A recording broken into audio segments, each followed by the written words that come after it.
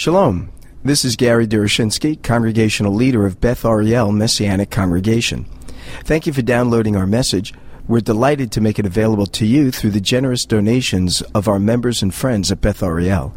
We know that many are struggling financially because of the challenges facing our economy, and we do not want financial issues to keep anyone from enjoying our teachings. So please continue to listen in as often as you like. But if our presentations have been beneficial to you, and you are able to provide a financial donation to Beth Ariel, whether large or small, would you prayerfully consider sending a gift in support of our ministry? You can donate online through our website at bethariel.org. That is spelled BETHARIEL.org.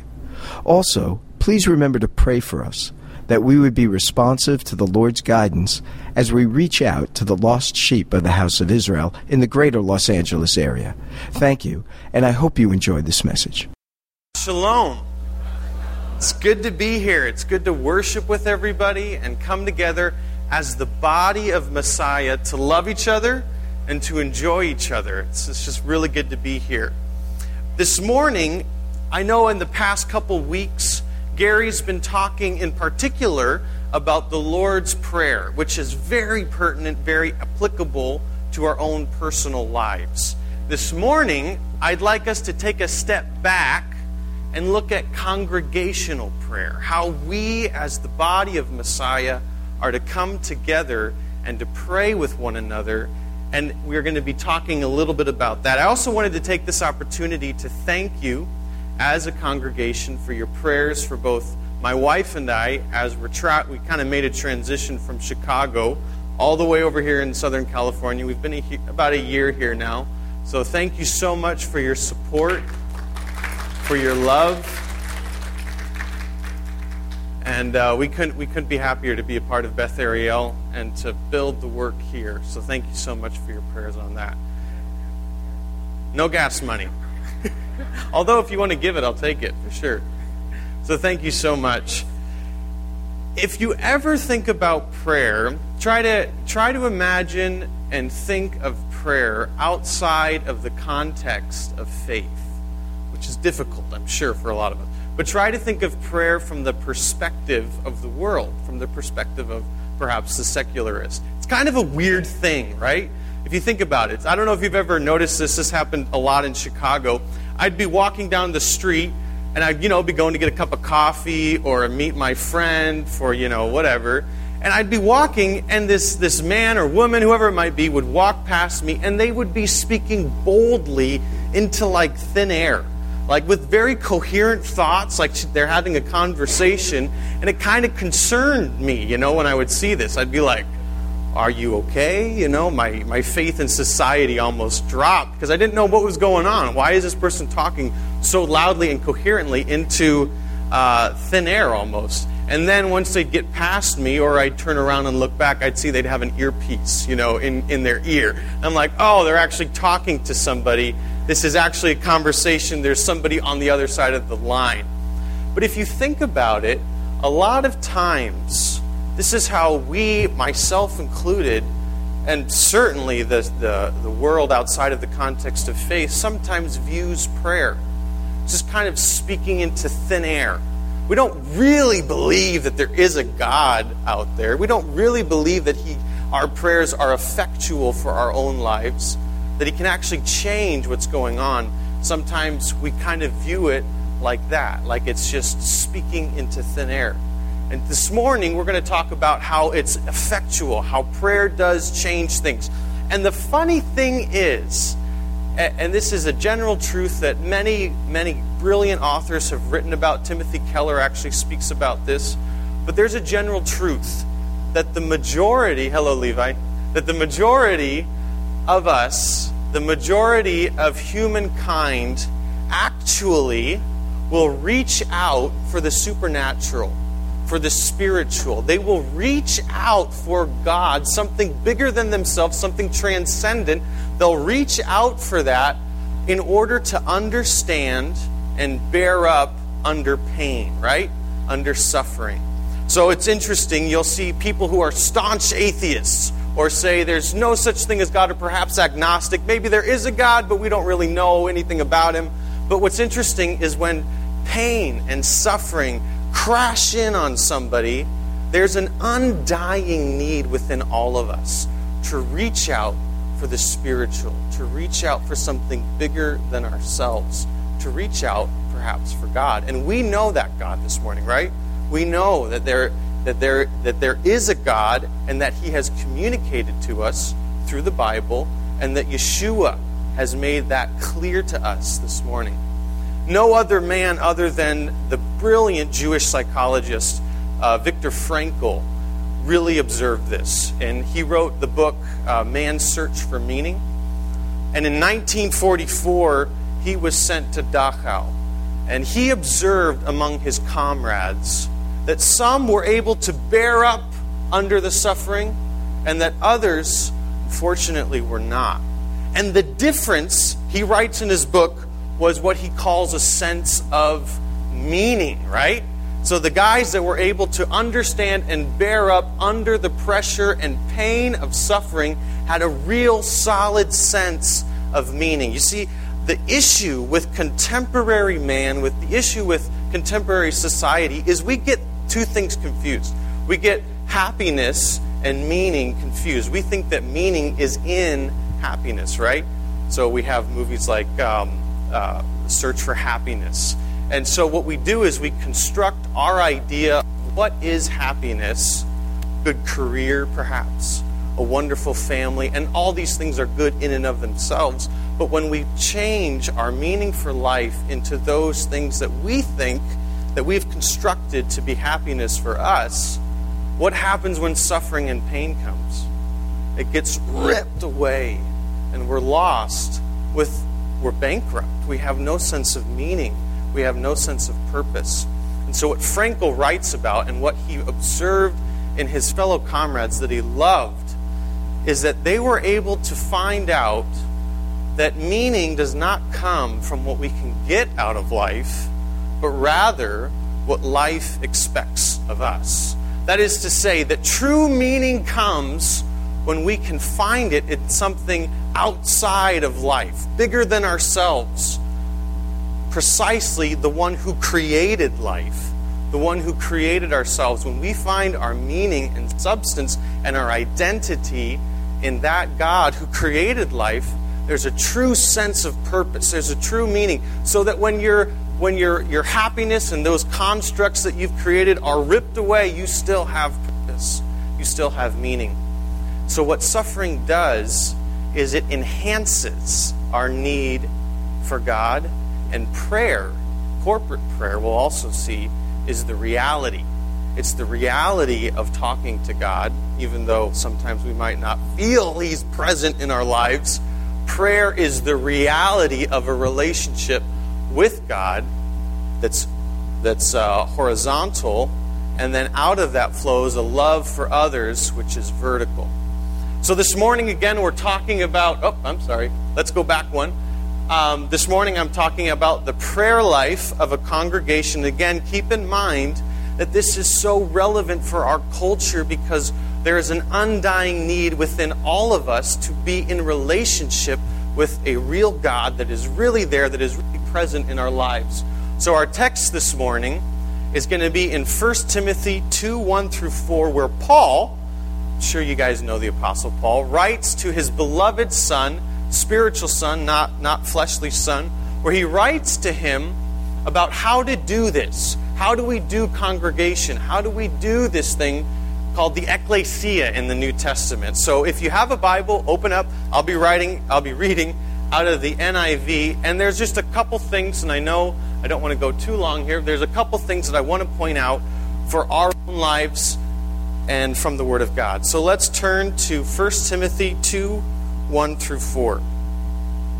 Paul writes, I urge then, first of all, that requests, prayers, intercession, and thanksgiving be made for everyone, for kings and all those in authority, that we may live peaceful and quiet lives in all godliness and holiness. This is good and pleases God our Savior, who wants all men to be saved and to come to a knowledge of the truth. Let's pray. Heavenly Father, we bow the knee before your word. Lord, we want to know you. We want to know your will for our lives. And of all, Father, we want to be in a relationship with you that is real and authentic. I ask this morning that you would bind us together as a body, that we would love one another and bear one another's burdens, and pray, that we would pray for one another, and that we would pray for the community that is around us for the sake of the gospel. Father, you've made it clear in these verses that your will is that all men come to know you. So I ask that you would conform our will to be the same. And we pray these things in your name. Amen. So whenever you read a passage of Scripture, and again, remember, this book, this is what we claim, this is what we believe here this morning. We believe, one, that there is a God, right? And we believe that He has communicated to us through God's Word and through the person and work of Yeshua HaMashiach. So whenever you open the text, whenever you open the Bible, it's critical that when you're reading a section, you understand what is the main point. So the main point for us this morning is that, and it's very simple, and it's something that we know, all preachers, all teachers should be telling you things that you probably already know. If you open the Bible and you see something that you've never seen before, it probably wasn't in there in the first place. They're probably just making it something out of it. But the main text is talking about, the main point is that we are called to corporately pray for all people. And the two things I want you to think about when you look at that sentence is the word corporate and the word all men. It is so easy for Western society and for us to think in individual terms. So break out of that mold and think about the congregation. Think about the group. Paul's calling the group to pray together and to be with one another. And this is why it's critical that we're here, right? Physically on a Saturday, that we can come together and be with one another and pray for one another. And then the second thing, all men, this is another hard thing for us sometimes. We tend to pray for people that we like, right? We appreciate, right? Or that we're thinking about. But Paul's trying to push the envelope and say, no, you got to pray for all men. All men need salvation. And when we go through these verses, there's going to be three other points that we go to, three other aspects of where we're going in this message. And the first is, verse 1 will say the importance of prayer. Why is it important? Why do we do this? And the second is the scope of prayer, which is in verses 1 and 2. So who should we be praying for? And the last is the content. What is the substance? What are we supposed to pray about? And Gary's messages on the Lord's Prayer are great here. I think that's a great cross-reference to fill in how should we pray. And he gives a model for us, and you can take a look at that in Matthew on your own time. But first, let's talk about the importance of prayer. When we look at verse 1, we need to be students of the text. So the first thing that I want to draw your attention to in verse 1 is how much importance Paul puts on prayer. He says, first of all, and he uses the word urge. And this is, actually, let's go back here. First of all, an urge is Paul's way of saying, this is the most important thing your congregation can do. Remember, 1 Timothy is a letter that Paul has written to Timothy on how to do congregation. Some people don't like the book because it's a little bit drier than Paul's other writing because it's so like almost a book of order. But what's the first thing Paul says about how we do congregation? Corporate congregational prayer. He says, I urge, and then on top of that, first, before anything else, before you elect elders, before you call out deacons, before you decide on how you're going to handle widows, the first thing you need to be about is to be about congregational prayer. The second thing I want to draw your attention to is the word then. It can also be translated as the word therefore, and that causes us to go back to the preceding section. And so if you can, in your Bibles, go back to chapter 1 and then look at verses 18 to 20. And I'll pull that up here. So go ahead forward. Keep going. There you go. So in this section, Paul writes, Timothy, my son, I give you this instruction so that you may fight the good fight, holding on to faith and a good conscience. Some have rejected these, and so have shipwrecked faith. So the main point that Paul's talking about here is that prayer is directly related to a sincere faith and a clear conscience. So look up again at verse 19, hold faith and a good conscience. And then right after that, Paul goes into prayer. So this is to say, Paul's making the point that your prayer life, the congregational prayer life, is directly related to the sincerity of your faith. Not only the sincerity of your faith, but also the clarity of your conscience. And take a look at the second verse. It says, or the second part of verse 19, some have rejected these, and so have shipwrecked their faith. So this, again, comes back to the cardinal rule. What's the greatest commandment? To love your God with all your heart. And what's the second one? To love your neighbor as yourself, the horizontal and the vertical. And prayer is where that all starts. Your love for God, your communion with God is demonstrated in prayer, and your prayers for others cultivates a heart of love. When that's not happening, when your prayer life is bankrupt, and it's not praying to God, it's not praying to others, this is what happens. I got a little pointer. How cool is that? This is what happens. It becomes a shipwrecked faith. It becomes a shipwrecked faith. When I was reading this, I had the mental picture of, a great, I don't know if you guys like Pirates of the Caribbean, but a great pirate boat or a great ship of all wood. And when our prayer life is bankrupt, it's almost like in the belly of that ship, it's just got full and piles of these termites or these worms that could eat wood. I don't know if that even exists. But it's like when our prayer life is bankrupt, it's like we're a ship, and in the belly of our ship are these termites. And what do? They just kind of burrow through the wood. It just corrodes the wood. When we're not loving God and talking to Him, and we're not loving others and praying to God about them, it's almost as if doubt creeps into the belly of our boat, right? And it starts to eat away, so that we find ourselves in complete doubt and not even loving God and not even loving others. So Paul says again that prayer is directly related to the sincerity of our heart, sincerity of our faith, and the clarity of our conscience, having a clear conscience. I'm sure you all know this in your own lives, but when you're not loving God and when you're not loving others, you feel it in your conscience, right? It kind of ebbs away at you. So pray. Pray to God. Pray to God about others. And it will bolster your faith in Him. So the importance of prayer is wrapped up in the sincerity of our faith and the clarity of our conscience. Let's go to the next. I'll give you a quote here. Jonathan Edwards, I don't know if you know him. He's actually known for his crazy fire and brimstone sermon, Sinners in the Hands of an Angry God. He's actually a really cool guy. He's dead, but he's a really cool guy. And he wrote this about prayer, which I thought is very pertinent in showing how prayer is the fundamental exercise of faith. He writes, true prayer is the faith and reliance of the soul breathed forth in words. Don't you love that? It's the reliance of the soul breathed forth in words.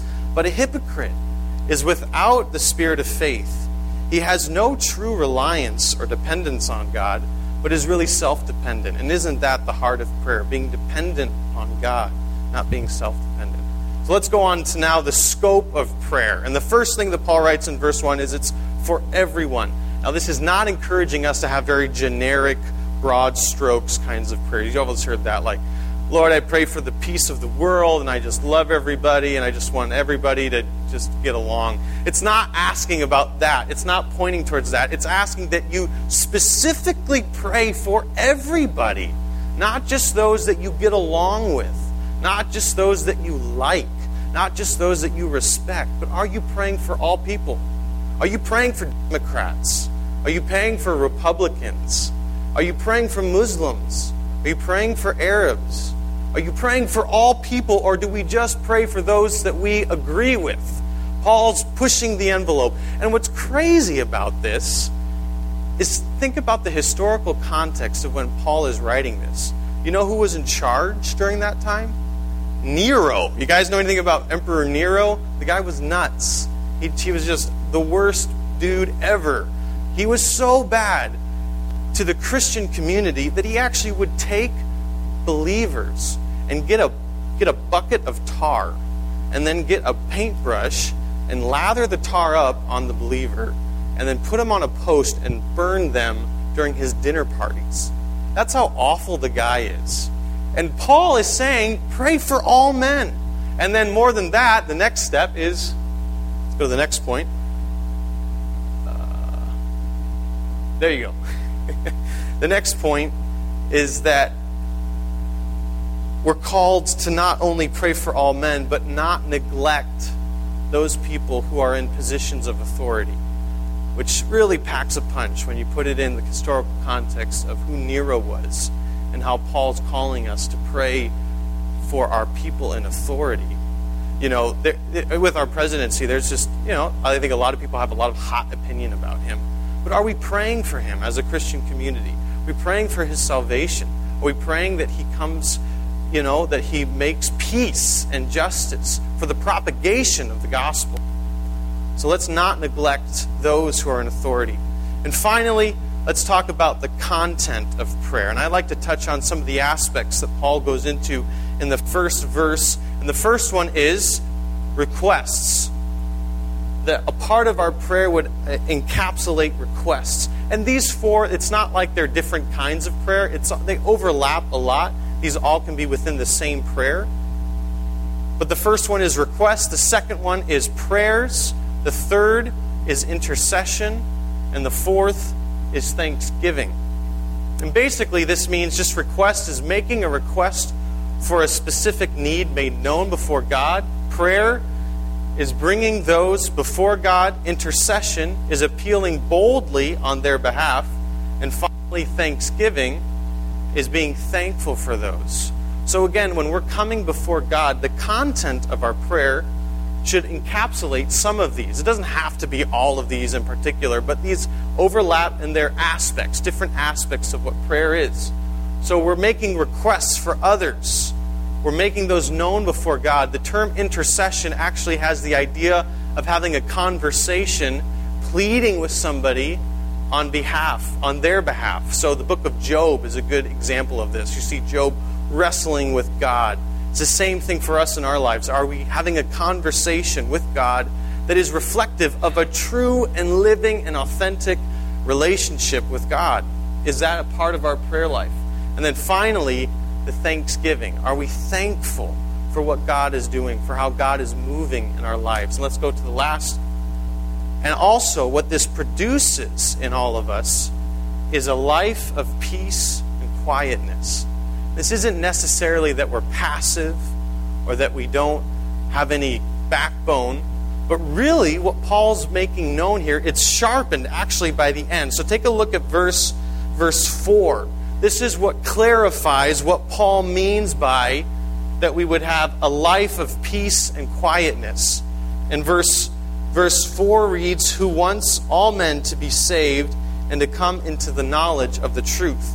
So the reason that our prayers are for the president and our prayers are for all people is that so that peace can reign and so that quietness can reign in the land. Emperor Nero was an awful man, but at the same time, he did have peace, right? He did enforce peace over the land of Rome. For what purpose? So that the gospel could go forward, that the truth of Yeshua could go forward. That's what Paul's talking about here as far as peace and quietness, that our lives would be reflective of God's in that we're submissive and praying for our authority, who would then also provide peace and quietness for the land so that we can go out and share the gospel. Are we thankful for that? Are we thankful that I can be here this morning and come up on stage and talk to you about Yeshua, talk to you about the gospel, and I'm not persecuted for it? Are we thankful for that? Are we praying for that? That's Paul's main point, is that we pray for others and we pray for the authorities so that peace can reign for the sake of the gospel. And are we living in that reality? Personally, are you living in the reality of the gospel? That Yeshua did come and that he did live a perfect life without sin, without malice.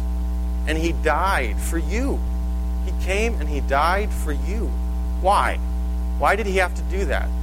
So that you could be reconciled to the Father, that you could be reconciled to God, that his righteousness in his death would be transferred to you. Do you believe that? That you stand righteous before God because of what Yeshua did.